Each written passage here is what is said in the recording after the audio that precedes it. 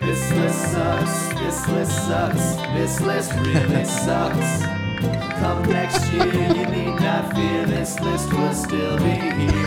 Hey, this list sucks. This list sucks. This list really sucks. Come next year, one thing's clear. It's this list still will suck. Merry Christmas. Merry Christmas, everyone. Hot damn. I'm JB. I'm Mike. Hey, listen, everybody, props to JB, right? Surprisingly, and I had been secretly hoping that maybe we could get different riffs on the lead in and stuff, and we've gotten some feedback from wonderful listeners that that they really like the theme song and that they get it stuck in their head. And so JB surprises me tonight because we're doing just a bonus episode, right? We're taking a break from the list, which we normally do. Yes, our first bonus episode. Yeah, first bonus episode. And so tonight we're going to be talking about Christmas music, and lo and behold, Surprise. I thought it'd be super fun. Amazing Christmas jingle. And it was a good time. It was a lovely afternoon, well spent. We're setting a dangerous precedent, though, with you. Like, now it's going to be... every holiday. Yeah, like if we do a special 4th of July episode or some shit like that, it's going to be some Francis Scott Key version of... Right. Well, we're doing New Year's next week's episode, so I'm already like feeling the pressure to... to somehow work our jingle into Auld Lang Syne or something. Yeah. This list, it sucks. It really sucks. Yes. And listen, not just Christmas, which is obviously right around the corner and going to be the topic of tonight's show, but shout out, JB's birthday is only a couple hours away. So everybody go on onto Facebook and wish JB a happy birthday tomorrow. Christmas Eve, baby. That's right. And what are your feelings about being a Christmas Eve baby? Oh, you know what? It's great. Everyone always was like, oh, it sucks. You only get presents once a year, but it's like a massive dump of presents. So it's just top loaded, just down the hatch, you know? No, it's honestly, it's fun. It's like a multiplier for the holiday season. Yeah. But this is honestly one of the best ways I could spend my birthday is doing a This List Sucks episode. So I'm stoked about it. Yeah, I'm stoked about it too. Yeah. We're recording this before Christmas because it would be kind of silly to release a podcast about Christmas music after Christmas. Yeah. We thought about doing it Christmas night, and it would be fun to do it kind of after all the families have gone to bed and do a late night Christmas night episode. But what's the point of, you guys would hear that the day after Christmas. Yeah. At which point, a lot of you would be promptly done with Christmas music. So. Yeah, exactly. Yeah, I mean, everybody is probably close to reaching their breaking point on Christmas considering music anyway. I feel like it started after 4th of July this year. It was certainly a weird, I don't know, The Nightmare Before Christmas felt more apropos this year than anything else because it literally felt like Halloween got completely bypassed because of COVID and whatnot. Yeah, literally people around Halloween in my neighborhood were putting Christmas lights up. Well, and to be fair, in our house, we almost never put up Christmas lights before Thanksgiving. And it's because... That's my rule, too. Yeah, I'm a hardcore Turkey Day purist, right? That's a real holiday. You can't snub it by celebrating Christmas before Thanksgiving. That was always my tradition growing up, too. I mean, the day after Christmas, we would go get our Christmas tree and stuff. What were you going to say? Same thing, right? Yeah. The day after Christmas, or the day after Thanksgiving is when you finally bust out all the Christmas stuff and get ready for it proper. Yeah. But this year was different. COVID has fucked up this year so bad. Yeah. That even I gave. And so when my youngest daughter and when my wife wanted to start decorating for Christmas, even before Thanksgiving, I was gave in. I was like, fuck it. Because it was just... yeah. I mean, if it'll make you feel better, this year sucks enough. Yeah. You deserve it. Yeah. Let's do Christmas longer. And there's a part of me that, because I hate kind of tearing down all of these decorations that I have up in my house. And that's just a laziness factor. But there is a part of me that because COVID is not just going to fucking end after Christmas, I don't know that I'm going to rush to tear down Christmas. Just leave them up till next year. Last year, I made a huge mistake and waited 3 or 4 days too long. And my Christmas tree, despite watering, it dried out. And it was a nightmare getting it out of here. So I'm going to Like basically like 8 p.m. Christmas night. I'm like going to the curb.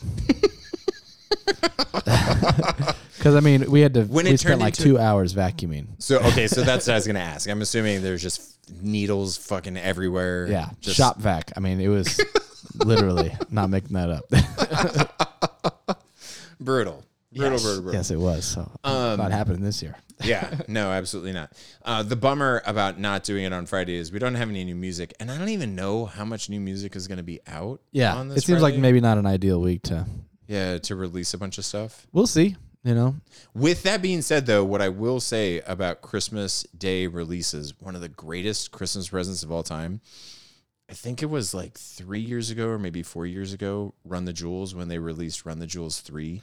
Was it on Christmas? It was, so they had originally scheduled the release date for after Christmas, but I woke up really early on Christmas morning because the kids were up early, and I checked my email, and I had an email from Run the Jewels, and they were like, "Merry Christmas, bitches. Yeah. It's out." And I Nice. was like, "What?" And so I raced out and I downloaded it and I listened to it at like 5 o'clock on Christmas morning before everybody Okay, that's else awesome. woke up. Yeah. Not exactly music, but music related. There's like a Pixar movie coming out on Christmas Day that I'm kind of excited about. It's called Soul. Have you read about this?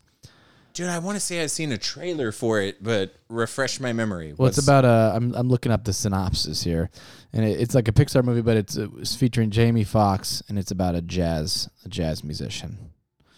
So it's like about a middle school band teacher. I'll read the description. Joe is a middle school band teacher whose life hasn't quite gone the way he expected. His true passion is jazz, and he's good. But when he travels to another realm, to help someone find their passion, he soon discovers what it means to have soul. So I'm actually going to probably watch that. Oh my God, I just literally realized music composed by Trent Reznor.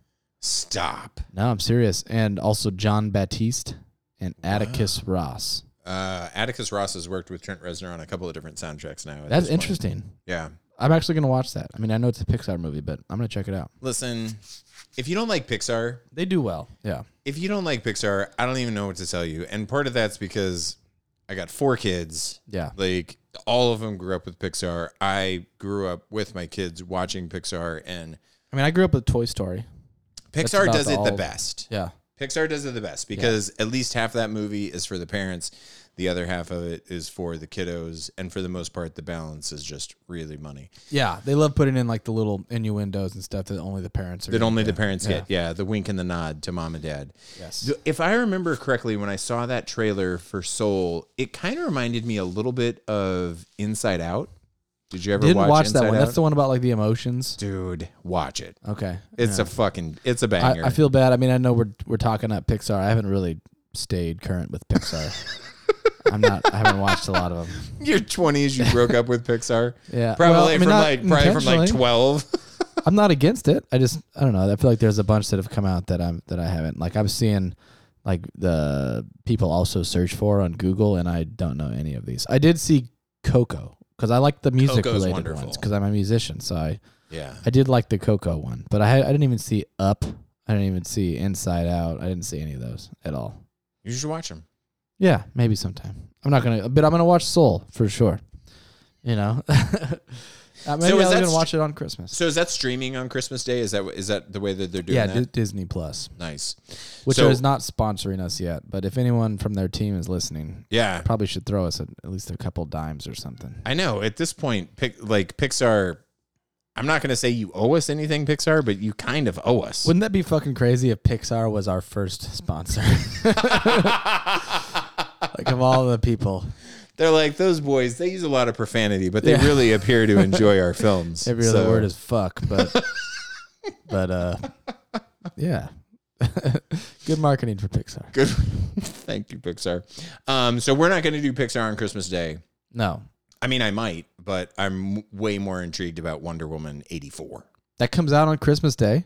streaming on HBO Max. Holy shit! Yeah, fuck Pixar. No, I'm just kidding. Dude, she has the invisible rope. She has like the fucking lasso, like the truth lasso this time. Yeah, I think she's got the invisible jet this time. that first one was pretty good. And it's still Gal And most Gadot. of the yeah, Most of the DC movies are just, I don't know, not good, in my opinion. I think some of them are good. Like Batman vs. Superman. That was really bad. I didn't finish it. That was really bad. And for the longest time, I wanted to hate Henry Cavill because I thought that Henry Cavill was just fucking up Superman. I think he's okay. Actually, I think he's really good because I watched The Witcher now on Netflix. Yeah. I love that. Fucking he's top notch in Witcher. Yeah. Like really, really top notch. Badass. I mean, Yeah. Yeah. I love how just adult that is. Like you start that off and like, you don't know what to expect. Maybe it's going to be kind of PG-13-ish, and they're just like right off the bat he like murders like 10 people in a town and it's just like in the most violent ways they could even conceive. Yes. You know? Yeah, absolutely. And it clearly wrecks any like worries that you may have had about this not being an adult series. Yes. I'm excited for the next season of that. Yeah, it'll be good. We should probably do like some movies on this show. I think actually our friend Lee Stamper said something about that. Did he? Didn't he? He suggested. We don't have to like pause for this, but I'm gonna pull up his email and see what he. Yeah, we should probably do some kind of some movie list. I mean, there's plenty out there to choose from. There's a ton. Yeah, and I love movies. We can absolutely get to that. There's so much. There's so much to do. So much. Oh yeah, here I found it. He says, Lee Stamper of onlylee.com said, you guys absolutely have to find a ranking of the best movies of 2020 and do episodes on that. Yeah. And he wants us to try and time it around the Oscars, and maybe we can do that, but it's going to have, probably like 5. When are right? the Oscars?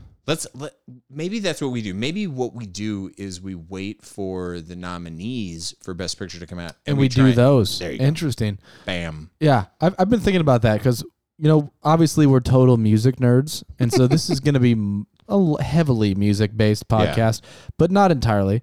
And I was, movies are doable. Like I've been thinking about different kinds of lists. Like books would be kind of hard just because that's a lot. I mean, we'd have to like plan for it in advance. There would only have to be like 3 weeks between every episode. Yeah. You guys we'll be like, listen, guys, we read one book. Yeah, I managed to read one fucking book, and it was a novella. I read a short story. I read like a Dr. Seuss story. Yeah, classic. Well, anyways, for those who are not aware, today we will be doing Spotify's list of the top 25 Christmas songs of all time. Yes. This is our first bonus episode. Mm-hmm. More to come. This is the first one. Yep. We finished our first 10 episodes on the big list, which is the Rolling Stones 500 greatest albums of all time. We'll be returning to that episode 12, January 8th, when we're going to have our first guest for that as well. So that'll be exciting. Yeah, and good albums on that list too. Yes. And well, actually, I'm gonna save that for something else. So this week we're doing, and again, according to Spotify, they're calling these the top 25 Christmas songs of all time. The only thing that I can piece together from that, in terms of why they're calling these the top 25 Christmas songs of all time, is this has to be by most plays. Yeah, right. They're the most streamed across their user base, which would theoretically, I mean, Spotify is the largest music streaming service out there, right? Yeah. By far, I would think. Yeah, I guess I've never looked at like Apple Music subscribers versus Spotify Music subscribers versus Pandora, but I got to imagine that Spotify is winning. I think they all pale in comparison. I would say. Have to agree. I bet like Apple Music is maybe like 10% of Spotify subscribers. Yeah, that could be true. That could be very true.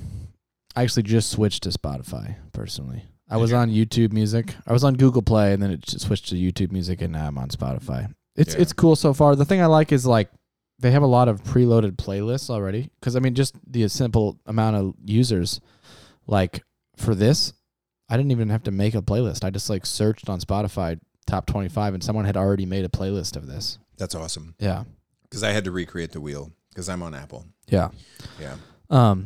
But really, they're all the same. Really, they're all the same. I liked YouTube Music just fine. I was on a family plan, and my administrator switched it over, who actually will be our guest on for episode 12. So, but so I'm on Spotify now, and so these are the top 25 most streamed. So theoretically, these would be like the most popular Christmas songs of all time. So So we'll work backwards down the list. Yes. Just like what we're doing with the 500 greatest of all time. We're going to start at the top, work our way back. Obviously, these are just individual songs, so just nothing. Just 30 minutes of hot take. That's all this is going to be. Just 30 minutes per song, hot take. No, we should be done by Christmas. Yes, hopefully We should be done by Christmas. But yeah, this will be a little shorter and sweeter, but it's just fun. We're just having fun with this. You know, it is what it is. It's some of these songs. I mean, we'll get into it, but let's do it. Listen, let's kick this thing off. Number 25. The number 25 most played Christmas song of all time on Spotify is "Sleigh Ride" by the Ronettes. And basically what you can say is this classic snow tune debuted as an orchestral tune in 1949, then had lyrics added in 1950. But it was the Ronettes who made it a big hit. Starting in 1963, it regularly tops the charts in the top 10 and was the group's second highest chart hit after "Be My Baby." We've heard this song before. Yes. Because it was on the fucking... Yeah, because I was pissed off because I think I said that I was listening to Christmas music before Thanksgiving. That's right. Blindsided by it, too. Yeah, bad times. I actually really like this song. I like the song a lot, but holy fucking wall of sound, right? Yeah. Dude, it's intolerable. And I wasn't super aware of the wall of sound like before we did this podcast. But now and then that it you was know pointed about out it. to me and it just ruins shit. You know, I'm just listening to this and I'm just thinking, fuck Phil Spector the whole time. Yes. I mean, and I kind of did the same thing. I literally, my notes on this is bringing up the rear is good old Phil Spector. Motherfucker. Yeah, but the song is great and they did a good job with it. Like the Ronettes did a good job here. Is that, I assume that's like Veronica Spector doing the lead. And she's good. I love her voice. I love her voice too. There were like 4 fucking key changes in this song. I know. And so we're going to talk about that as we go. But there's like, I kind of realized, did a little analysis. There's like a formula to Christmas songs. And we're going to talk about it as we go. And okay. And they're all a little different, but they all, what I'm talking about is instrumentation and format and just key changes galore. They love key modulations. And they're always like half step, which by that for the non-music nerds means they're just like taking it from one key and shifting it up a little bit. So it just gets a little bit higher at a time, you know, one at a time. And this particular song, I think, had the most key changes on this list. I think it changed keys 4 times. There was at least 3, and I think that they're all like half steps up, exactly like what you're describing. And there could be 4, right? So you get 2 whole steps. Should we read the description as Today Show describes it, like we do with the regular, or should we skip that? What do you think? That's what I just did. Did you? Okay, yeah. Okay, yeah, you're right. Yeah. Damn it, I was the test. You passed. I know it was. Yeah, I know it was.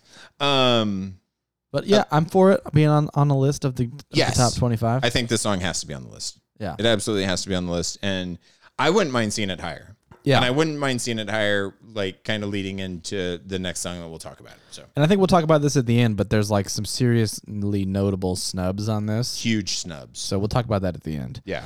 Okay. Number 24 is Michael Bublé's Santa Claus is Coming to Town. Michael Bublé's first entry on this list. We'll get further into that. Though the song reaches back to 1934 and has been covered by everyone from Bing Crosby to Frank Sinatra and Bruce Springsteen, this version from 2011 pumps up the big band and jazzy flair.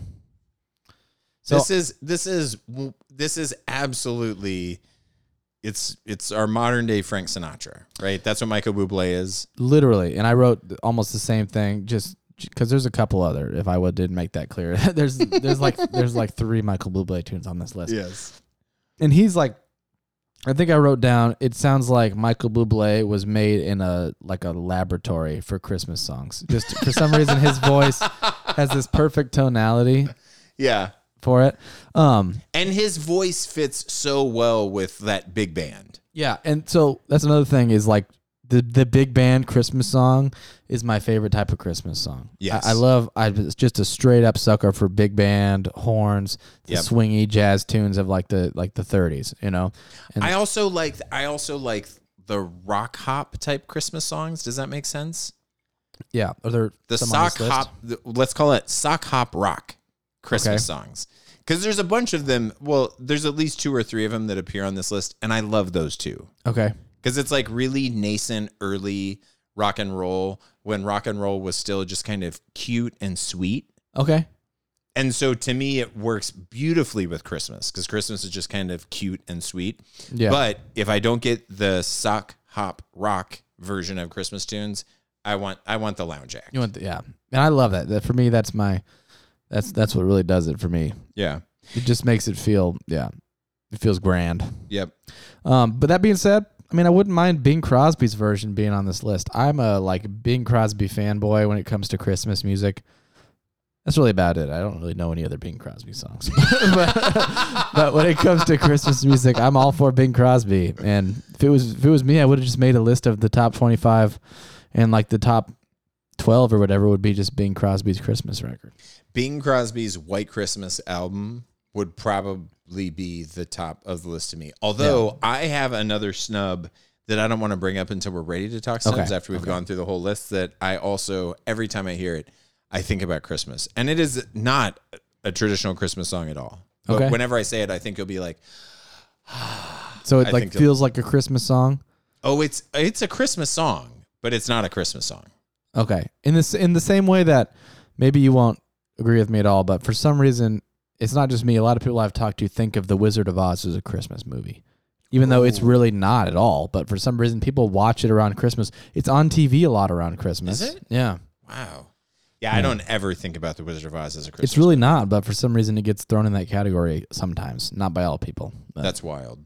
I mean, that's very wild. But I'm not against this one. I like Michael Bublé. I like his voice a lot. And it works. Like I said, I love the big band. So, and obviously, Santa Claus is Coming to Town needs to be on the list of the top 25. Yeah. But I'm also with you. I would probably take Bing over Michael Bublé. Or Sinatra. If there's going to be one artist that has multiple entries on this list, which, spoiler alert, Michael Bublé is the only person that appears on this list multiple times. But if we were going to do that with somebody, I'd rather do it with Bing Crosby. Or Sinatra, right? Yeah. Yeah. Yeah. Listen, Sinatra's wonderful. And Michael Bublé it's kind of like Sinatra anyway. It's like a rehashing. Yeah. Yeah. He does it well. He's super talented. Mm-hmm. I'm not trying to belittle his, No, I'm not either. I'm a fan of Michael Bublé, I would say. Yeah. Yeah. And he works for Christmas. But I'm curious what you think about the next one. Number 23, Shakin' Stevens, the song Merry Christmas, Everyone. I think it's Rhea, above, Michael Barrett, a.k.a. Shaky Stevens, is better known across the pond than in the U.S., but that hasn't kept fans from keeping the veteran singer's 1985 holiday pin in the charts. It was initially to be released in 1984, but Stevens' record label didn't want to compete with Band-Aid's charity single. Which is coming up, yeah. Did you know of this guy? No. And I think it's because it's a British, right? Yeah. So it's not really very popular stateside. No. Which is where we're at, if that's not clear by our accents. But I wasn't familiar. I don't even know if I'd ever heard this one before. It was very 80s sounding. Yes. It has that incredibly thick 80s sound to it, but not the nostalgic I love this 80s sound for me. More like Yeah.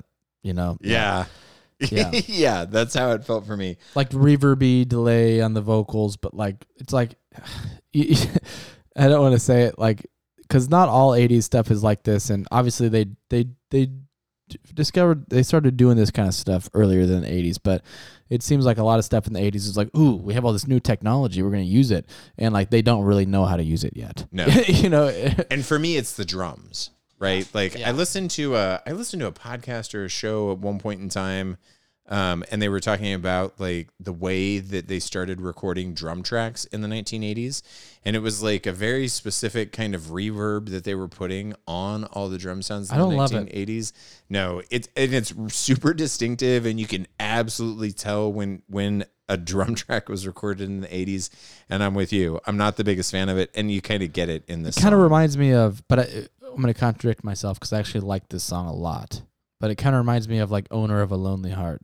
Yes. Yes. And that's that very kind of stereotypical drum track sound. But I from do the like that 80s. song. Yeah. Yeah, and I like that song too. Not to get off topic, but No, but I'm probably not going to keep this on my list. yeah, I'm not gonna probably do it either. But I wonder if we were, born in England, if we would say a different thing. But I also agree. okay, so I wrote down Christmas song. It wouldn't be a Christmas song without a key modulation, because there was another one of those in this song. And we have another aspect of the formula here, which is a saxophone solo. This is a heavy Christmas thing. They got to have a saxophone solo, or it's not a fucking Christmas song. I agree. Yeah. But yeah, it's not probably gonna. I wouldn't put it on my list either if I was gonna write a list. So, moving on. Yeah. Okay, number Do it. 22 is Burl Ives, A Holly Jolly Christmas. And the description on this is simply, Ives wasn't the first to record that song. That honor went to the Quinto sisters in 1964. That's all they had to say about this I one. know. That's, like some of these. Listen, we did not write copy on these descriptions. Okay, No. This was not ours, and some of these descriptions are. I mean, Poor. yeah, some of these are very Encyclopedia Britannica. Yeah. But it's not even the whole entry on Encyclopedia Britannica. It's just the one sentence. Yeah. Not the thesis, but just one of the sentences. It's almost like when they were posting this to like someone accidentally deleted part of the, and they were like, no. they're like, fuck it. Just publish it. Who cares? What a name though. This guy's name is Burl Ives. Dude, and It's a listen, hell of a name. Burl Ives, I would argue once we get to the snubs, Burl Ives could have had multiple entries on this list and possibly should have had multiple entries on this list. His voice sounds so familiar, but I can't name off the top of my head what other Christmas tunes he did. And when I tell you like his other probably most famous one in my mind, you're gonna be like, oh fuck. Okay. But I don't want Well, to I'm tell excited you. to hear that. But Yeah. I did like that it was kind of like country bluegrassy, Yes. And He had like that deep baritone that he's got to his voice. Like a he's got holly jolly yeah, Christmas. it's kind of a good rough and tumble voice, and it works for me. I love it. It It's has very 12 nostalgic. Yeah. No, that's, yeah. It had a 12-string guitar, which was really cool. I like that a lot. Did you notice that? No, I didn't notice Very that. like twangy, resonance-y guitar. But it's 12-string, pretty sure. Yeah. 98.7% sure. Not 100. Yeah. I love this song though. I'm definitely keeping it. Yeah, I'm all for this one for sure. Like super nostalgic. Love it. Love it Yeah. a lot. And speaking of songs we would keep, here's one I wouldn't. Number 21, Coldplay. The name of the song, Christmas Lights. While still writing the song in December 2008, singer Chris Martin played part of it during a 60 Minutes interview. The tune was released officially through the band's website in 2010. A 10th anniversary version of this tune is expected to be out on December 4th, which means it's probably out right now if you're looking for a 10th anniversary of this song. I am not looking for a 10th anniversary of this song. Yeah, I'm like, going the other way from that. Now, did you notice kind of a crazy time change that took place in the song? So that was the one thing that I kind of liked is like halfway through they just changed the key or not the key signature, The time signature. I mean, and the just- feel. It went from like a straight to a swing kind of thing. Yeah. Yeah. And that was kind of cool, but it just felt like a Coldplay song to me, and it was kind of depressing. Like it was at the end, it was uplifting, but at the beginning, it was depressing. It was. It's like I don't want to hear fucking depressing. Like people, we have enough to be depressed about this year, and I know this list is not related to just this year in general, but like I don't want to hear fucking whiny, depressing Coldplay lyrics at Christmas. It made me. Yeah. I'm kind of with you, and to me, I'm much more into the upbeat and happy Christmas songs. I don't want to hear some sad ass shit, and that's what this kind of made me think about. But I did love, and I don't think that the guitar and bass did anything different. Like when it feels like they go into a new time signature, which I think I'm with you. I don't think it's a new time signature at all, because I think the bass and the guitar are actually playing the same thing. It's just the drums that starts to accent. It could just be a different. feel change. I don't remember, to tell you the truth, but I wrote down that there was a difference in feel, and maybe even I wrote down time signature, but it might not be. Yeah. Well, and I wrote down time signature too, because that's what it felt like. But I did listen. It made what was otherwise a not very interesting song more interesting. It made my ears perk up, if nothing else. Yeah. Yeah. But otherwise, I'm gonna give this one a hard boot. Yeah, I mean, I don't like Coldplay that much to begin with. There's like a couple songs I like, but I like the song "Fix You." That's a nice song. Do you know that one? Yeah, I do. Parachute's a really good album. I can get down with Parachute, and Yellow is a fantastic song, and I can even get down with A Rush of Blood to the Head, which I believe was their second album. Yeah, there's some really good tracks on that album too, but it's a mood thing, right? Like you kind of got to be in the right. I have to be in the right mood to listen and appreciate Coldplay. Yeah, definitely. But I'm there sometimes. I don't hate them. No, just not my favorite. What do you think about the next one? Next one. Wait, did I skip one? Yeah, I did. I was looking at the wrong one. Number 20, Kelly Clarkson, Underneath the Tree.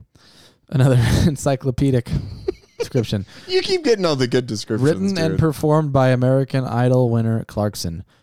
Tree, in quotes, appeared on her first Christmas album, Wrapped in Red, from 2013. That's enthralling information. I'm sure you guys were all wondering when this came out. It was 2013. Let's write that down. You probably also wondered, do they abbreviate the title at all? Yeah, because do they always call it Underneath Sometimes the Tree? they just call it Tree. Yeah. In quotes. So. What'd you think about this? Well, this one's like, it's actually kind of fun. It's like super fast paced. It's kind of a banger. I've taught this a couple times to students, so that might be like coloring my, especially like young girl students love learning this Kelly Clarkson stuff, and especially like around Christmas. Wow, that's actually, but you know what? Listen, that's a testament to Spotify not being completely fucking off their rocker. I'd never heard this song before. Yeah, no, it's pretty popular. Is it? Yeah. That's awesome. But, it's kind of a little bit on the jazzy side, which I kind of like. Mm-hmm. I don't hate it. I don't hate it at all. Like, is it in my favorite list of Christmas songs? No, but that's because I have a specific type of Christmas songs that I like, which are the really old school, nostalgia-y, big bandy Christmas songs. But I can't wait to get your take on the next one then. Like that's endlessly fascinating to me to see what you say about the next one. For me, this felt like Kelly Clarkson trying to recreate Mariah Carey.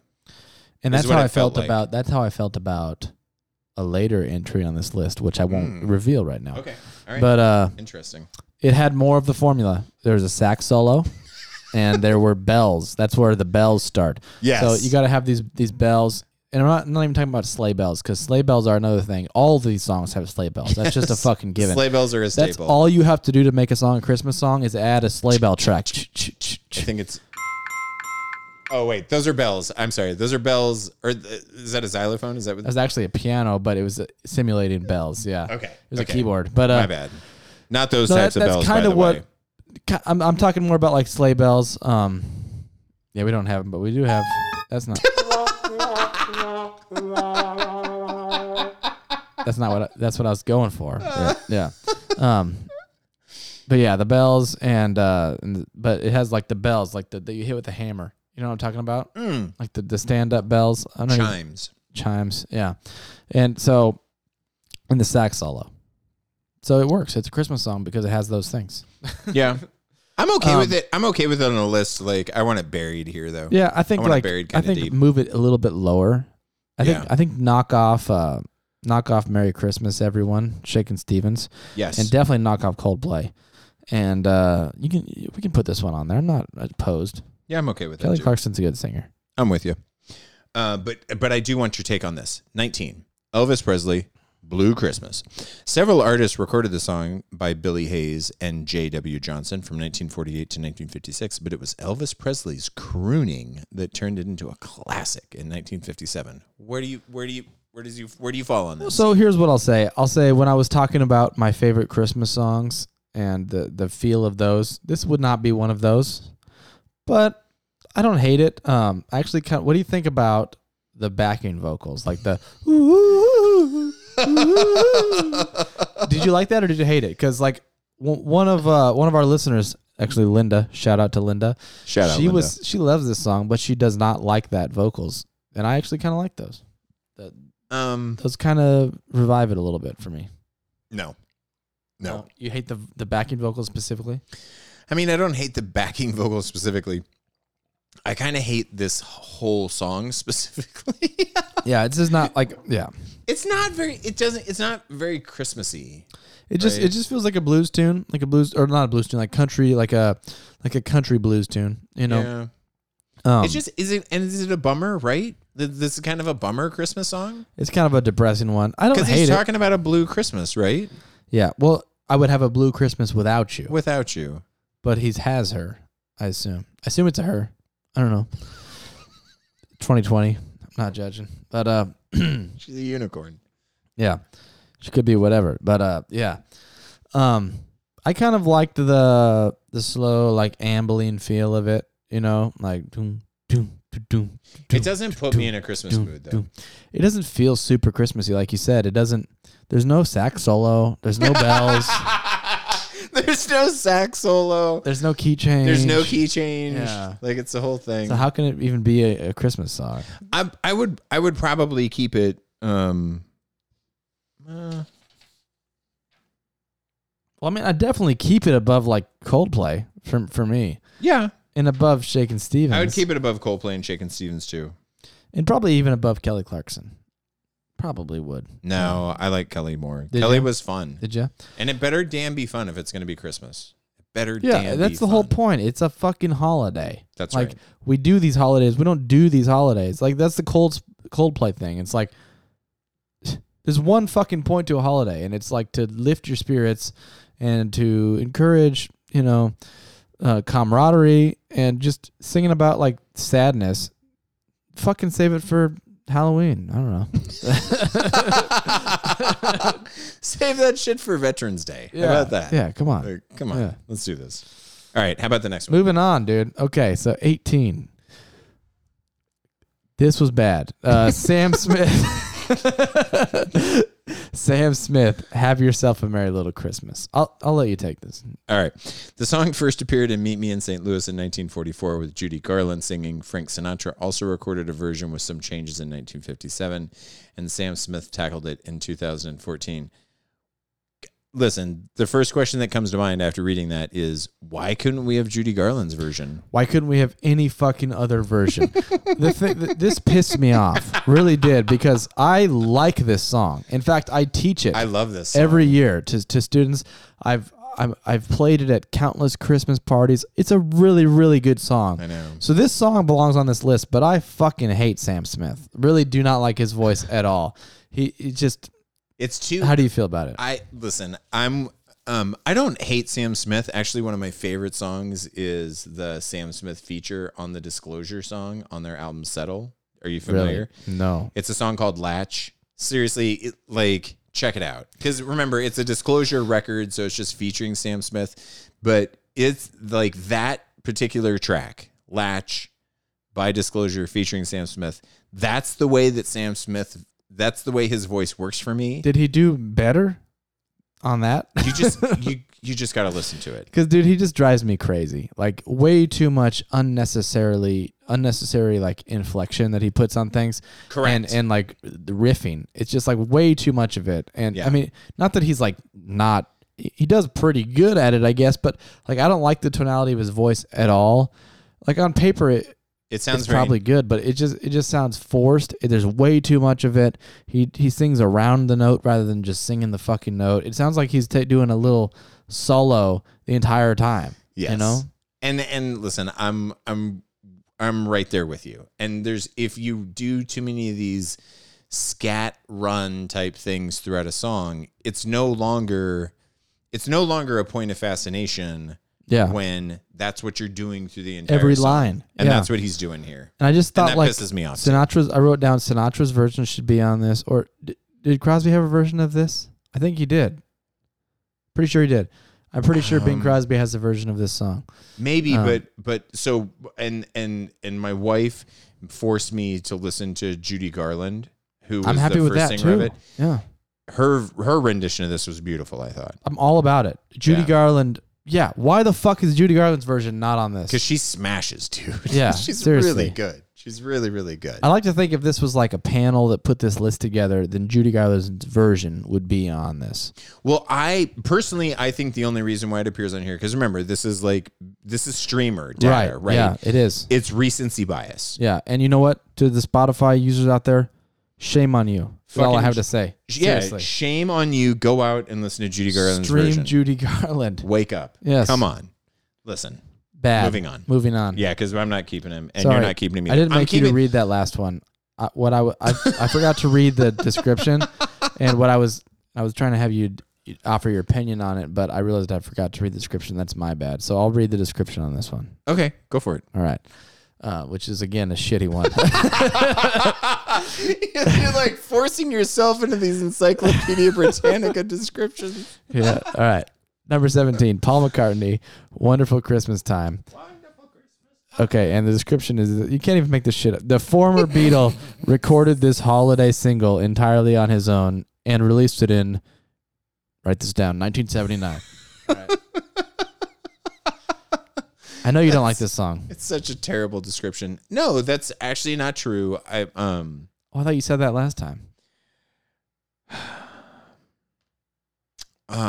Okay, so the downfall, and this is not a downfall for me, but I was tainted by this song because I was at the dentist last week, and I was talking with like the dental hygienist. She was cleaning my teeth, and she's cool. Like a lot of the girls that I go that do dental hygienist work there, they're big into music too, and they go to a lot of shows. And so I talk with them like all the time about like concerts that I've been to, concerts that they've been to. Dude, and what dentist do you go to? That's pretty cool. I should hit Craig that Dental up. Center out in Waukee.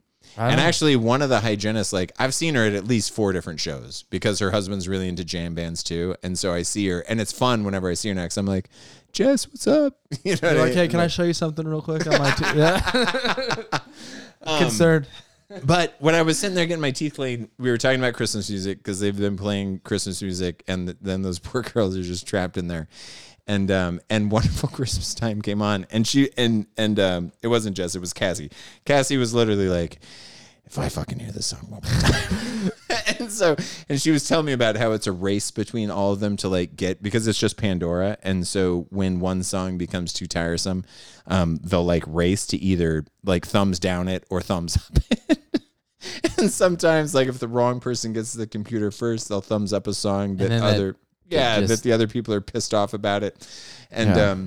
And so I was a little bit tainted because she was down on Wonderful Christmas Time. She was like, if I hear this song one more time, I'm just going to go postal.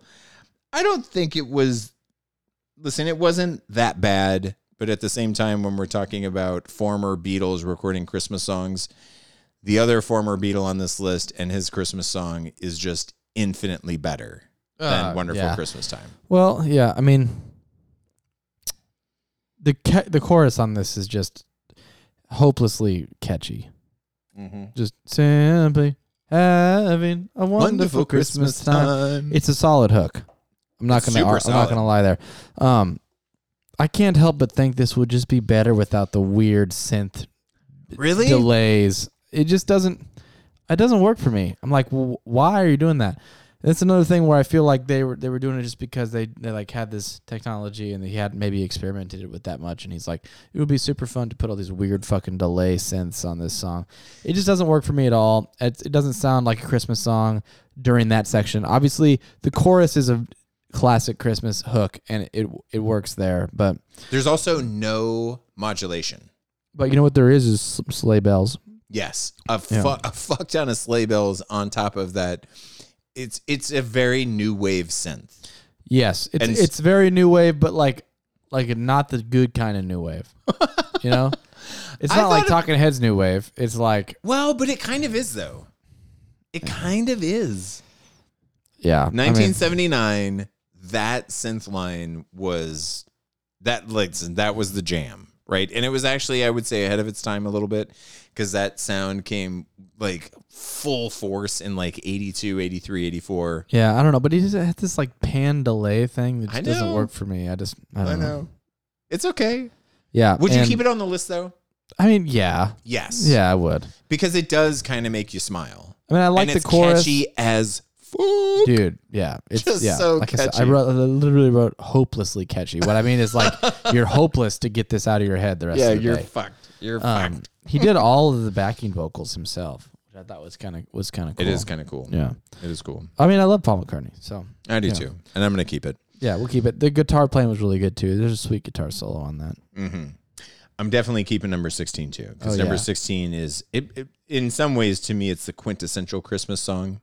Go figure, it's the fucking title of the song. Nat King Cole, the Christmas song. Merry Christmas to You.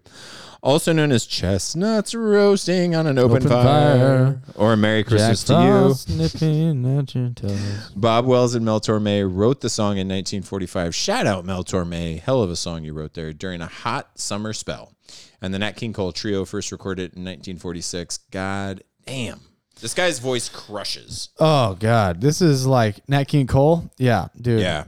This is top notch. This is what I'm talking about when I say that I like the nostalgic sound. There's not really big bandy, but it builds really nicely. The strings. See, this one forgoes the big band for the orchestral strings. But it also is like additioning, like so it starts off kind of strings and stand up bass and his voice, and there's some really really quiet piano in there, but you can almost not hear it. But it's really really nice, but then it adds. There's like all of a sudden there's like a harp glissando. You know what a glissando is? Like for those listeners who don't know, it's like where the harp goes like where they hit all the notes in the scale plus some extras. And then it builds like there's like a little solo section where there's an electric guitar jazz solo, really really nicely done, really nicely done. Yeah, I wrote down this is one of the best on the list, hands down. Yes. This is one of my favorites. And the little Jingle Bells quote at the very end, you know, on the guitar. So it like ends and it's like, and then the guitar's like dun, dun, dun, dun, dun, dun, dun, dun, dun, dun, dun. Yeah. Which speaking of in snubs, super we'll get sweet, there. like super sweet jazz, like just big, thick, hollow body kind of jazz guitar sound. Oh yeah, that's what I love about a lot of the older tunes on this is the stand-up bass. Absolutely. So good. Dude, it's wonderful. I wrote down on this song, and I feel like this sums it up for me. I feel like I could swim in his voice, and the strings are flawless. Yeah, this is like 'Cause they are. synonymous with Christmas music for me here. This one and a couple others that are on this list. I'd move it up higher. I I feel like it's got to be like top 5, you know. this is at least top 10 for me. Yeah. At least top 10 for me. Yeah. So, what do you think of the next one? Yeah, okay. So moving on. 15 is Driving Home for Christmas by Chris Rea? Rea, do you know? I have no clue. Okay, so I'm going to say Chris Rea? Chris Rea. Okay. I went somewhere halfway between the two. You tried to go halfway. Yeah, I tried, yeah. Orchestral, jovial, and old-fashioned. Rea's 1986 song regularly makes the top 40 in the UK, where it's considered one of the top holiday singles of all time. It appeared on the musician's album New Light Through Old Windows. Do you think in Great Britain it wasn't until the 1980s that they decided that Christmas should have songs? Yeah, they're like, we need to catch up with the U.S. We got to fucking start banging them out. I mean, so many of these, and some of these were kind of rushed through. Yeah, so many of these songs are kind of UK only, or at least UK exclusive. And they're not stacking up. I got to be honest. The UK needs to fucking step up their game. I agree. I didn't love this song. I really don't like the guy's voice. I'm gonna tell you the truth. It's like Bruce Springsteen, but in a bad way. And I think that's a much better compliment than what I would have given. Yeah, it's not, and I like Bruce Springsteen, but it's not good. It's like got this graveliness to it that maybe some people like. I think it sounds super cringeworthy and cheesy. Yeah, not a fan at all. I thought that his tone was just way too rough for a Christmas song.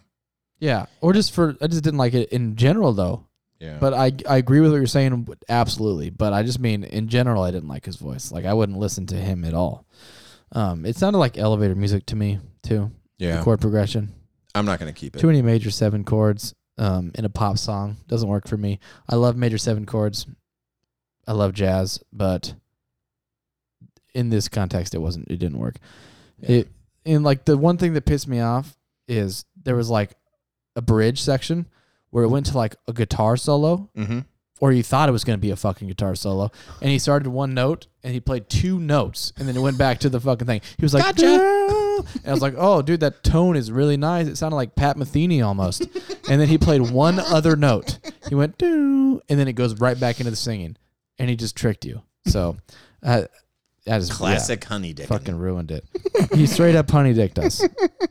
I'm taking it off the list. It's not going on any list for me, Me neither. except for the worst songs ever. Second entry, number 14 from Mr. Bubbly, Michael Bublé. Holly Jolly Christmas. One of the best known renditions of this song is Burl Ives. Heard that name before. Contribution from the 1964 Christmas special Rudolph the Red-Nosed Reindeer. Who's ever heard of that song? Have we heard of that song? No, Is that song on the list? I don't think it is. Motherfuckers. That shows up on the list at number 22, but Bublé made the classic his own in 2014. So Wait, what they're shows talking, up on the list at number 20? they're talking about Burl Ives showing up on the list at number 22, but not with Rudolph the Red-Nosed Reindeer not with Rudolph the Red-Nosed Reindeer. at all. Yeah. And Rudolph is not getting his. Spoiler alert. What'd you think about Holly Jolly? I mean, I think it was great. I like Michael Bublé. It's his second entry, and I just wrote. It sounded more like Sinatra. I mean, it's good. There's no big bandiness for me, which with Michael Bublé, I want to hear those horns. Wait a minute. Motherfucker. What? Yeah. It's literally the exact same song As what? as fucking Burl Ives. So this is so we talked about how Michael Bublé is the only artist that has multiple entries on this list. Yeah. It like literally just occurred to me that this is the only song that appears twice on this list. This song is twice on this list? Exactly. I literally just kind of did a double check and double ticked it, and yes, Burl Ives at number 22 is the Holly Jolly. Holly Jolly Christmas. I didn't realize that either, man. How did that not? Yeah, I don't know how that didn't register with me either until right now. So this is the only song that's on this list twice. Which is dumb. That is dumb. You should probably just have Burl Ives' version. Yes. And I like Michael Bublé, but I like him too, and I like what he does, but I much prefer the Burl Ives version. yeah. And there's no way that there should be the same song on this list Especially twice. when there's two other Bublé tunes. Yeah, think? Let's move on. Let's move on. Is this me? Yeah. Feliz Navidad, number 13, Jose Feliciano. Sung partially in Spanish, Feliciano's 1970 hit didn't hit the Billboard charts until over 2 decades, different meaning there, after it was released, hitting number 70 in 1998. In 2017, it re-entered the charts. Weird. Landing at number 44. I wonder what happened in 2017. Did Taco Bell do a big promotion? Or Taco John's? I want to wish you a Merry Christmas. God damn. Listen, this song. Taco John. Yeah. This song crushes. And I don't This care. song is dope. Yeah. I don't care what you say. Like, this song is just, it doesn't get any more fun. No. Yeah. I love this. This is like one of my favorite ones to play at Christmas parties because I do that sometimes. Yes. I love the guy's voice. So great. Totally. To use Rex's, our friend of the show, Rex's words, earworm. Yes. Big time. Huge earworm. And this, if you listen to this song and don't smile, it's because you're a sociopath and we should probably lock you up in a cage because this song is just so much fun. Yeah. Just so much fun. And I'm a sucker for the Latin horns on it. Me too. The trumpet. Me too. The harmonized guitar melodies that they had like panned left and right were really nice. Yeah. I'm all for this being on the list. He just sounds like he's having a good time. But I really can't not think of Taco John's. By the way, and this song, remember, this is halfway through the list, right? This is number 13. And up until this point in time, with the exception of one other track, this was the only song that was written by the artist that recorded it. Really? Yes. What was the one other? Well, I don't really want to give it away. Oh, because it's coming up? Yes. Okay, gotcha. The one at the top of the list. The very top? The very top. Okay. Wow. Yeah, exactly. Well, yeah, I think we're pretty in sync on this one. I think so too. And the next one we're going to be in sync on as well because this is the only appearance from the fucking man that owns Christmas. Bing fucking Crosby. Bing Crosby. And Bing technically, fucking B. Technically, this is Bing Crosby, John Scott Trotter and his orchestra, Ken Darby singers, and of course the song is White Christmas. Originally performed in 1941 on Bing Crosby's NBC talk show, The Kraft Music Hall, the song went on to sell over 100 million copies and has an opening verse rarely heard that refers to being in the Beverly Hills, California sun. This song is spectacularly wonderful, and in my opinion, it should be higher. Yeah, I mean, I wrote down this is the whole package as far as Christmas music for me. I literally wrote down here, this is maybe the most classic version of a Christmas song ever. Yeah. Like when I think Christmas music, I think Bing Crosby, and this is probably the best one. I mean, it's the name of the album, you know? And by the way, Sam Smith, listen to this and take note, because Bing Crosby has a vibrato to his voice that is stunning, and it's additive. It is accretive, if you will, to the song, as opposed to constantly doing runs and playing around notes with every single thing that becomes a distraction. As opposed to detrimental. Yeah. That's right. Take note, Sam Smith. You can sing good vibrato. Yeah. It's doable. Yeah, because Bing Crosby absolutely crushes on this. Funny story, when I was a freshman in high school concert band, we were doing our winter concert, and of course one of the songs that we were playing was White Christmas. And a senior in the band, so I'm a freshman in the band, a senior in the band, really, really funny guy by the name of Matt.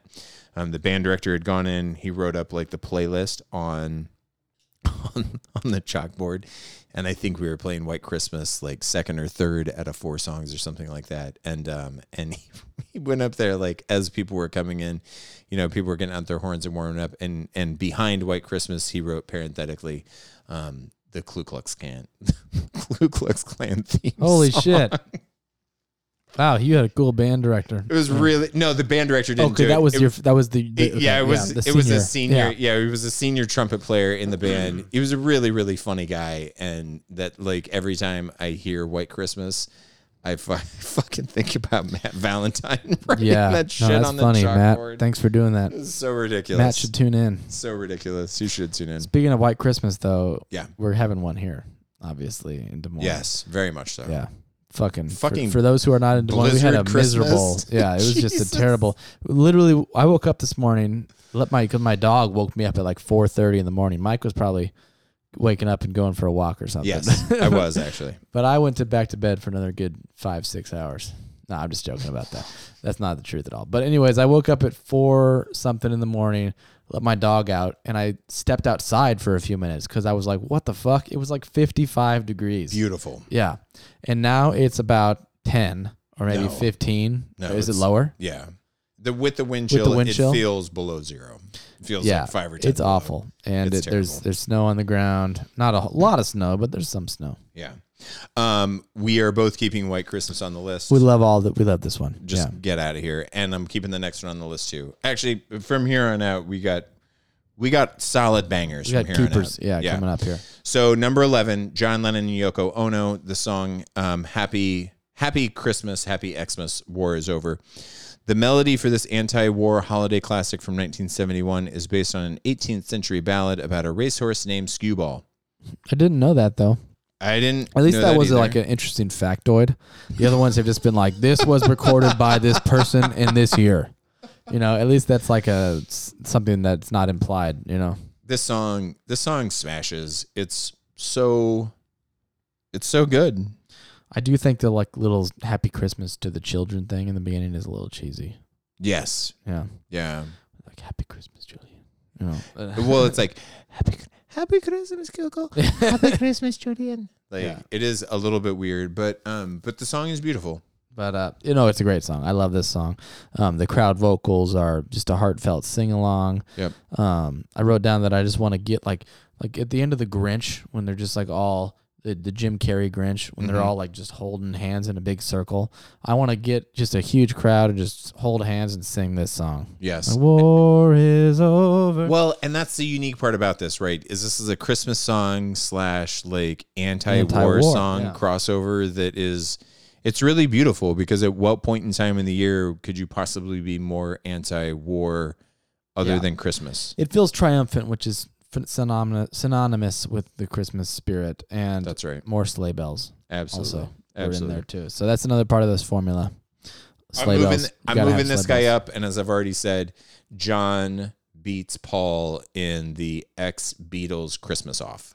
And probably in a wrestling match. Really? I don't know, dude. I might take Paul's Paul. kind of thick, I guess. Yeah. I don't know. I mean, because John's like spindly. Yeah, but I feel like he would just sneak around and choke him out. You know? He's got those long arms. Yeah. Anyways, moving on.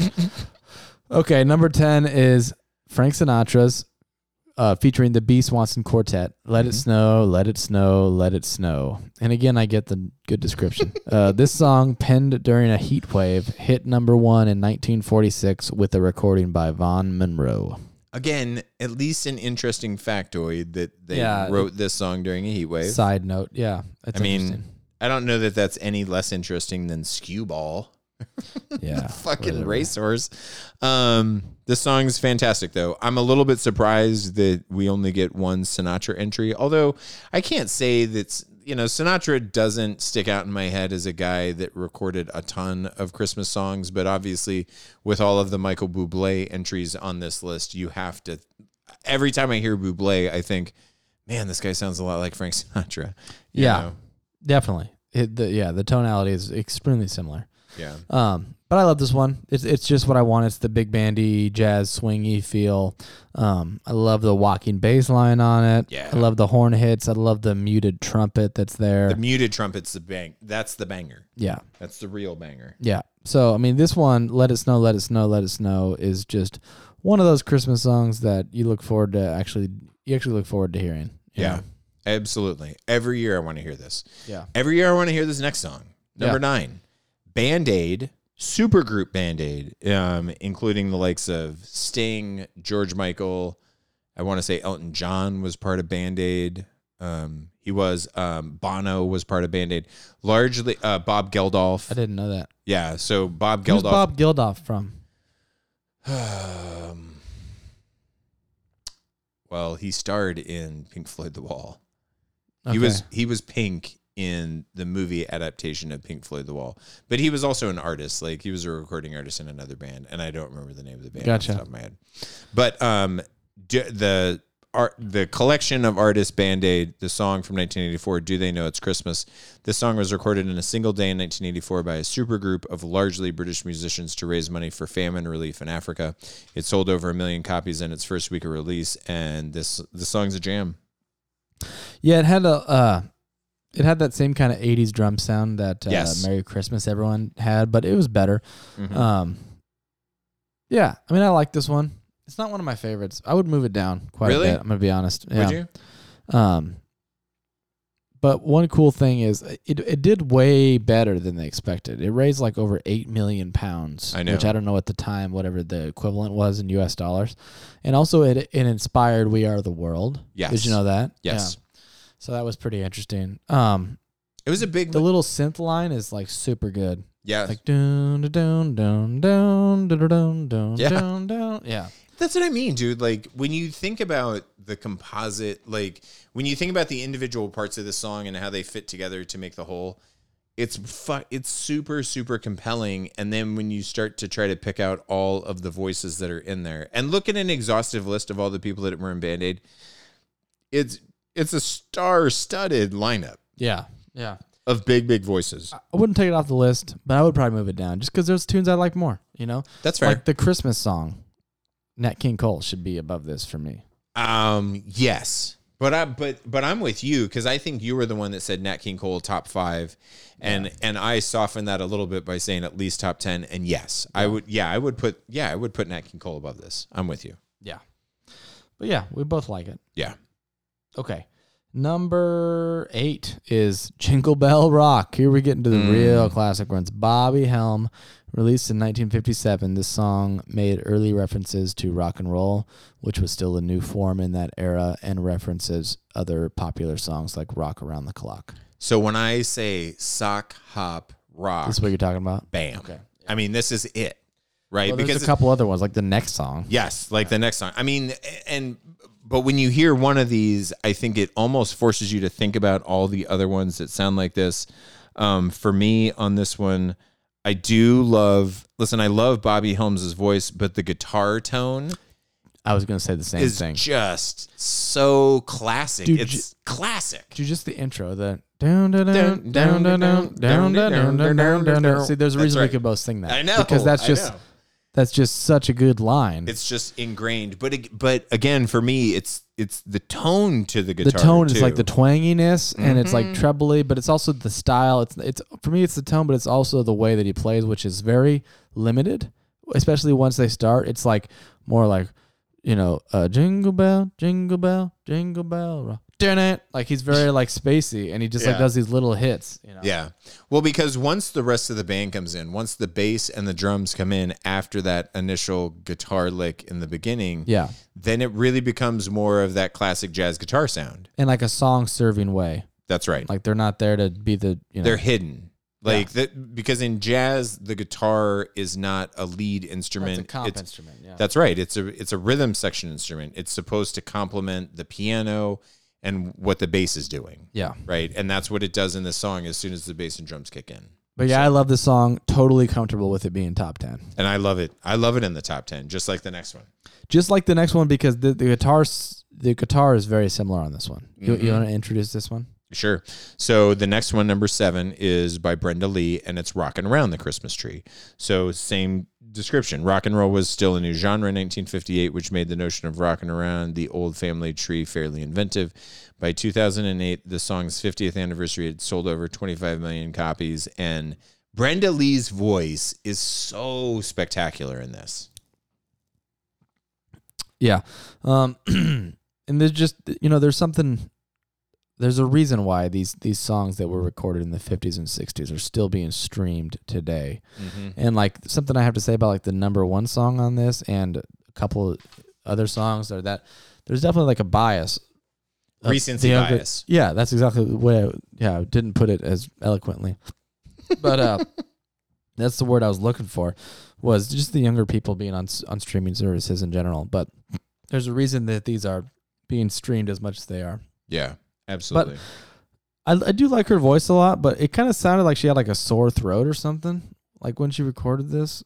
And maybe we'll pull this up a little later. We can't play it now because we'll get taken off of YouTube. But maybe I'll show it to you later, and I'll point out to there's a couple spots where I'm like, it almost sounds like she has a sore throat. I like her voice, but she has this like tonality to her voice in a couple parts where it sounds like she has a sore throat, like she's sick. See, and there's a part of me that I kind of like. Especially a female vocalist that has kind of that raspiness to them. Like I enjoyed that about Bonnie Raitt.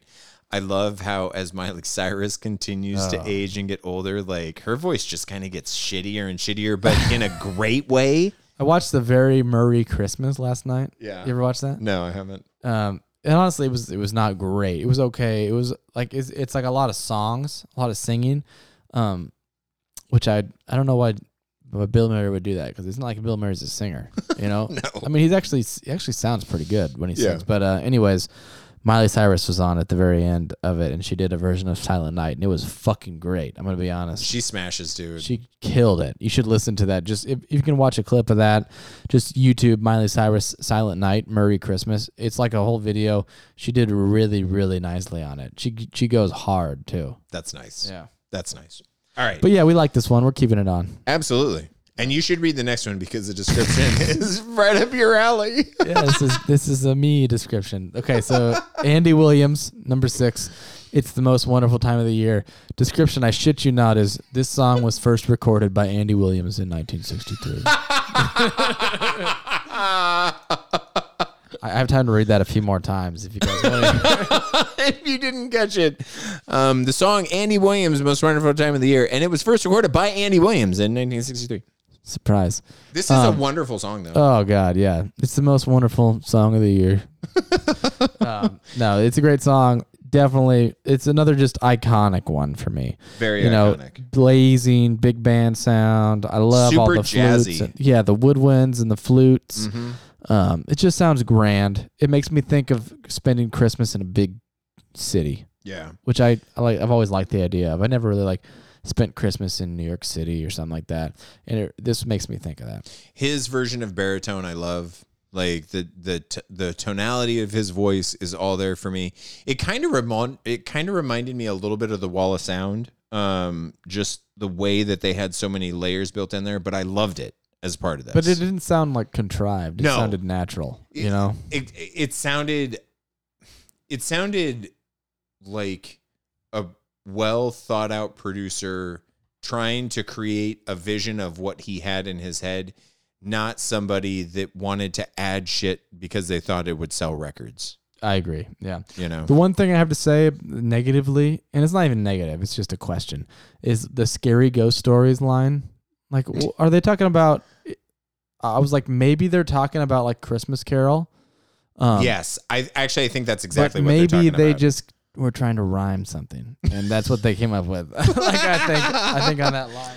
It's probably a combination of the two, right? They probably came up with the rhyme first, and then they were like, "No, really, there's that Dickens shit." Because when I think Christmas, I don't think scary ghost stories. No, I don't. They're like scary ghost stories, and it's like, no, what? There's no. We don't tell scary ghost stories. Halloween at or is this Christmas? Yeah. Right. So, but I love the song. I'm keeping it on. In fact, it could move up for me. Yeah, it could probably move up for me too, and that's saying a lot because it's already at number 6. But especially seeing what's coming next. And that's the thing, right? So we're now into the top 5, and the top 5 get really interesting because we've been talking about recency bias a little bit with some of these other songs, and I think you're getting ready to catch a whole lot of recency bias. Oh, catch it hard. Because Yeah. at number 5, we got the Biebs, Justin Bieber, with his smash Christmas song, Mistletoe, featured on the former Teen Dreams 2011. He's not a teen dream anymore. He's a 20-something dream. Featured on the former Teen Dreams 2011 album, Under the Mistletoe, the song just missed the top 10 in the U.S., but did quite well elsewhere in the world. I had never heard this song before, and I mean, listen, it's like classic Justin Bieber. I'm assuming he has no tattoos when he records this song. And I mean, whatever. It's cool. It's fine. It's a Christmas song, and it's a well done Christmas song. It's not number 5 for me. I'll Dude. probably keep it, but it's Really? going to be sub 20. I really hate that this is on the list. I don't like it at all. That's cool. I don't want to hear shoddy in a Christmas song. the word shoddy, and that's in there all the time. It's like under the mistletoe, shoddy with you. Oh, shoddy. I don't even know if it's shorty, shoddy, whatever. He pronounces it shoddy. Yeah, he does pronounce it shoddy. It's shorty. I don't want to hear that in a fucking Christmas song. I will say this: it kind of had kind of a Jack Johnson type feel to me. I was thinking Bruno Marsy, like some of what's the song with Bruno Mars where he's like, I don't want to do anything today, just sit around in my birthday suit or whatever. You know what I'm talking about? No. Well, it's exactly that. So okay, I yeah. believe you. Today I don't feel like doing anything. You don't know that one? No. I just want to lay in my bed. Fantastic song. Bruno Mars is great, but this sounds like a Bruno Mars ripoff with terrible lyrics. I don't like it at all. Are you kicking it off the list Oh, entirely? entirely. Okay. It wouldn't be on my top 100 Christmas songs. That's a bold move. I'm not even like, oh, I hate Justin Bieber. Like there's some Justin Bieber has a couple of good songs, but this is bad in my opinion. I would probably keep it on the list, but I would keep it really, really low as a modern take on a Christmas song that's not the worst thing going. Yeah. I'd but keep it for real me, low. and I totally get that argument, but there's a couple other tunes on this that if I'm going to do a modern take, that I'd rather have. And we'll get into a couple of those. Yeah. But What do you think about number 4? number 4, just me? Yeah. Okay. Number 4 is Michael Bublé. It's beginning to look a lot like Christmas. His third entry on this list. Impressive, if nothing else. Streamers just love their Bublé, whose music has a big orchestral retro feel. This is the first of 3 songs by the performer, with this tune coming from his 2011 Christmas album. So obviously they compiled this list from top to the from bottom. the top to bottom. But yeah, like they said, 3 songs. That's impressive, you know. I'm going to take Bing Crosby. 100%. Yeah. I'm going to take for Bing. This List Sucks fans. Yeah, exactly. For the seasoned listeners. But I do like the version. It's a good version. I like the string intro on it. Bublé doesn't ever do anything bad. He does every song justice that he covers. That's right. He's a consummate professional. He's really good, and the way that they build that jazzy big band sound around him is great. Yeah, I think he's super talented. But yeah, there's better, not better, but that I'm gonna take that back entirely. It's a great version. Yeah, but there are more classic versions. That's right. What the word I was looking for was more classic. For me, with Christmas, I'm going to go back to the OG rather than the newfangled version. Yeah. And I'd rather take Bing's. Maybe it's just, but maybe what it is that, like they said, retro, like maybe Michael Bublé is bringing these retro classic songs to a younger audience that maybe aren't otherwise going to be super exposed to it. So I don't hate him for it at all. In fact, I respect him super highly. Absolutely. And but the song should be on the list. The song should be on the list. The song should be on the list, but kids, go out and just listen. Just take a gander at the album, the entire album, White Christmas by Bing Crosby. Listen to Bing, my man, Bing. Yeah, because he jams. Number 3, This Is Mine, that I'm just completely booting off this list. Ariana Grande's Santa Tell Me. Grande, who co-wrote the song with Savan Kotecha and Ilya, first performed it in 2014 on a very Grammy Christmas special concert in Los Angeles, was aired on CBS. You're keeping this. Well, I don't know that I'm going to keep it, but so I did write down, I honestly can't believe that this is so high, and I wrote down it's a byproduct of the streaming age and just the method of the production of this list, which is that it's just highest streams. What was this song about for you? Oh, I don't know. I mean, there, it almost felt kind of sexual at times. Oh, did it? Yeah. Is that what you were talking about? Yeah. I wrote, so these are the last 3 things that I wrote. Is this a breakup song with Santa? Yeah. No, I don't think it was. Is this about sex as long as the guy sticks around? And Santa should know whether or not the guy's going to stick around, so she should give it up to him, maybe? Yeah. Unnecessary. But for me, I would keep it on above Justin Bieber. I'll tell you that. Really? Yeah. The weird sexual ambiguity is what makes it even more bizarre for me to fucking kick You don't to the want curb. Santa Baby on this list? That's not one of your snubs. Actually, Santa Baby is one of my snubs. And I'm okay with that, Santa Or I Baby. Saw Mama Kissing Santa Claus. Are we getting down that? Yes. I mean, she has a good voice. There's some impressive riffing on this, and she's a little more restrained. She has a Sam Smith level of riffing ability, but she's way more restrained. She doesn't do it every fucking time. She doesn't exercise that. Listen, I like Ariana Grande as a singer. There's a couple of songs that she's released here in the past 2 or 3 years that are just nasty Rex Todd earworms for me, and I really, really love them. This one just didn't do it for me. There was nothing special about it. I get it. I wouldn't have it on the list either. But there are several songs that I would rather have booted before this one. I will say that. But listen, because I do want to jump into snubs because we can't right now. Yeah. Well, no, not right now. Let's say what the top 2 are, because clearly the top 2 are. Listen, they're both fucking fantastic songs. I don't even necessarily disagree with their position, to be super honest with you. Well, I don't agree with the number. Go. Well, we'll talk about it. I don't want to spoil or anything. Well, I do kind of want to do a spoiler because spoil it. I think that Santa Tell Me is like a more modern generation version of number 1.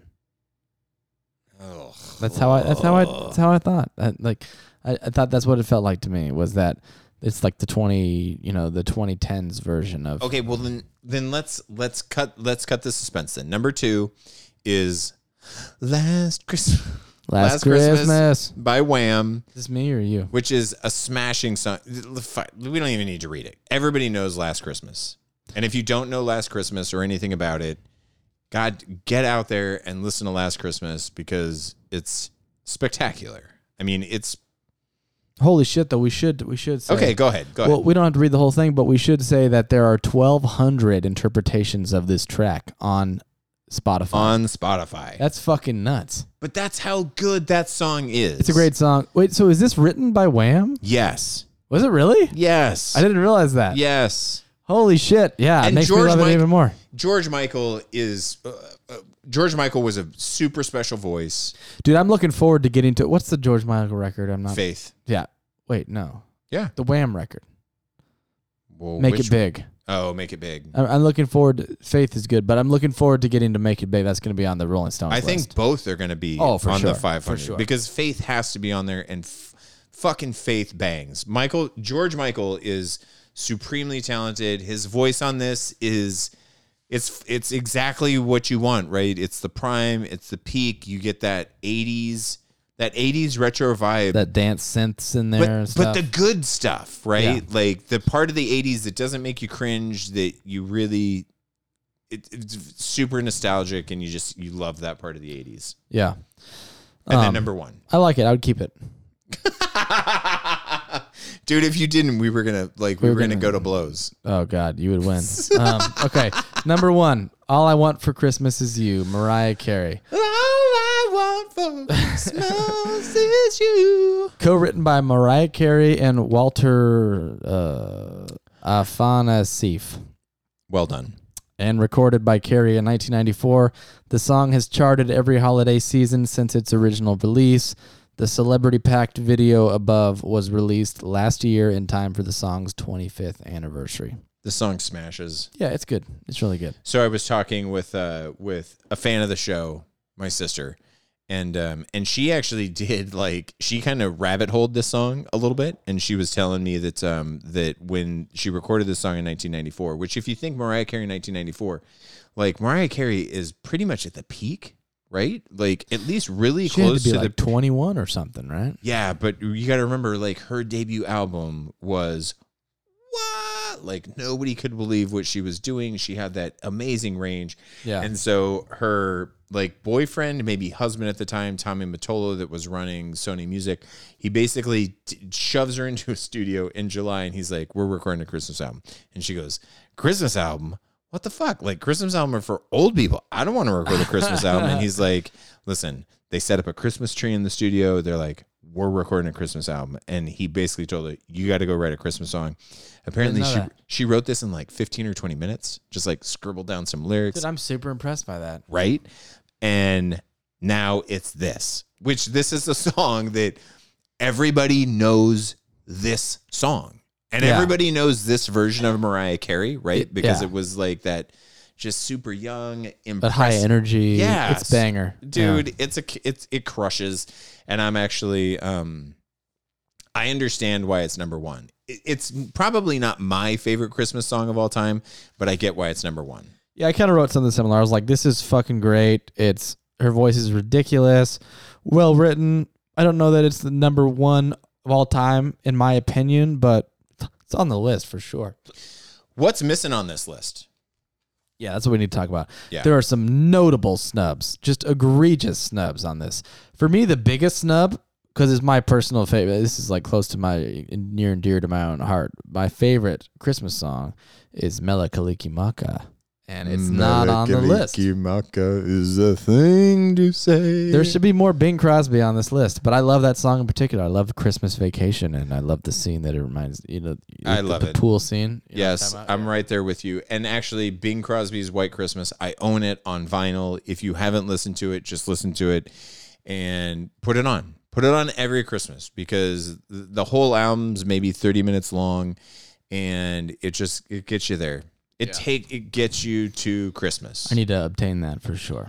You want to know? Okay, so a couple, right? For one, Have Yourself a Merry Christmas from Sam Smith needs to fuck off, because I believe that Burl Ives does a version of that song. But also Bing Crosby does a version of it, yes. I'm pretty sure. And Frank Sinatra does a version. And Sinatra does a version of it. I would probably take Bing. Yeah. I'd probably take Bing on that one. But Rudolph the Red-Nosed Reindeer. There's no Rudolph the Red-Nosed Reindeer. There's no Rudolph. There's no Frosty the Snowman. There's no. And for me, how can you have a list of the greatest Christmas songs and not have Jingle Bells? Like, come on. It's probably the number one Christmas song of all time, right? I mean, like, we talked about this before the show. My dark horse entry that has to be on this list for me. I'm going to kick off Shaky Stevens. I'm going to kick off like at least 4 or 5 of these so that I can add the Christmas song that it's not a Christmas song, but it's 100% a Christmas song. which one? The theme from A Charlie Brown Christmas. Oh, that is a Christmas song. Dun, dun, dun, dun, dun. That one? No, not that one. What's that? Christmas Time is Here. That's another snub, though. Sorry, Yes. you go ahead. No. You're right. Christmas Time is Here is absolutely a snub. But what I was thinking about was the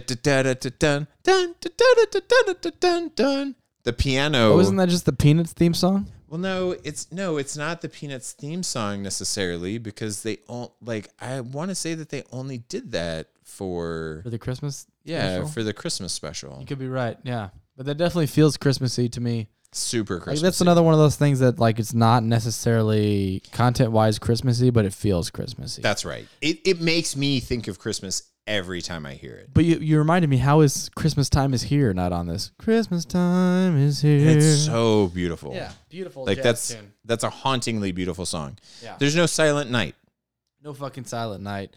Yeah. which is criminal. I think I hit the main ones I wanted to mention. But yeah, some serious snubs on this. Yeah. But the list is not terrible. It does suck. The list sucks. Don't get me wrong.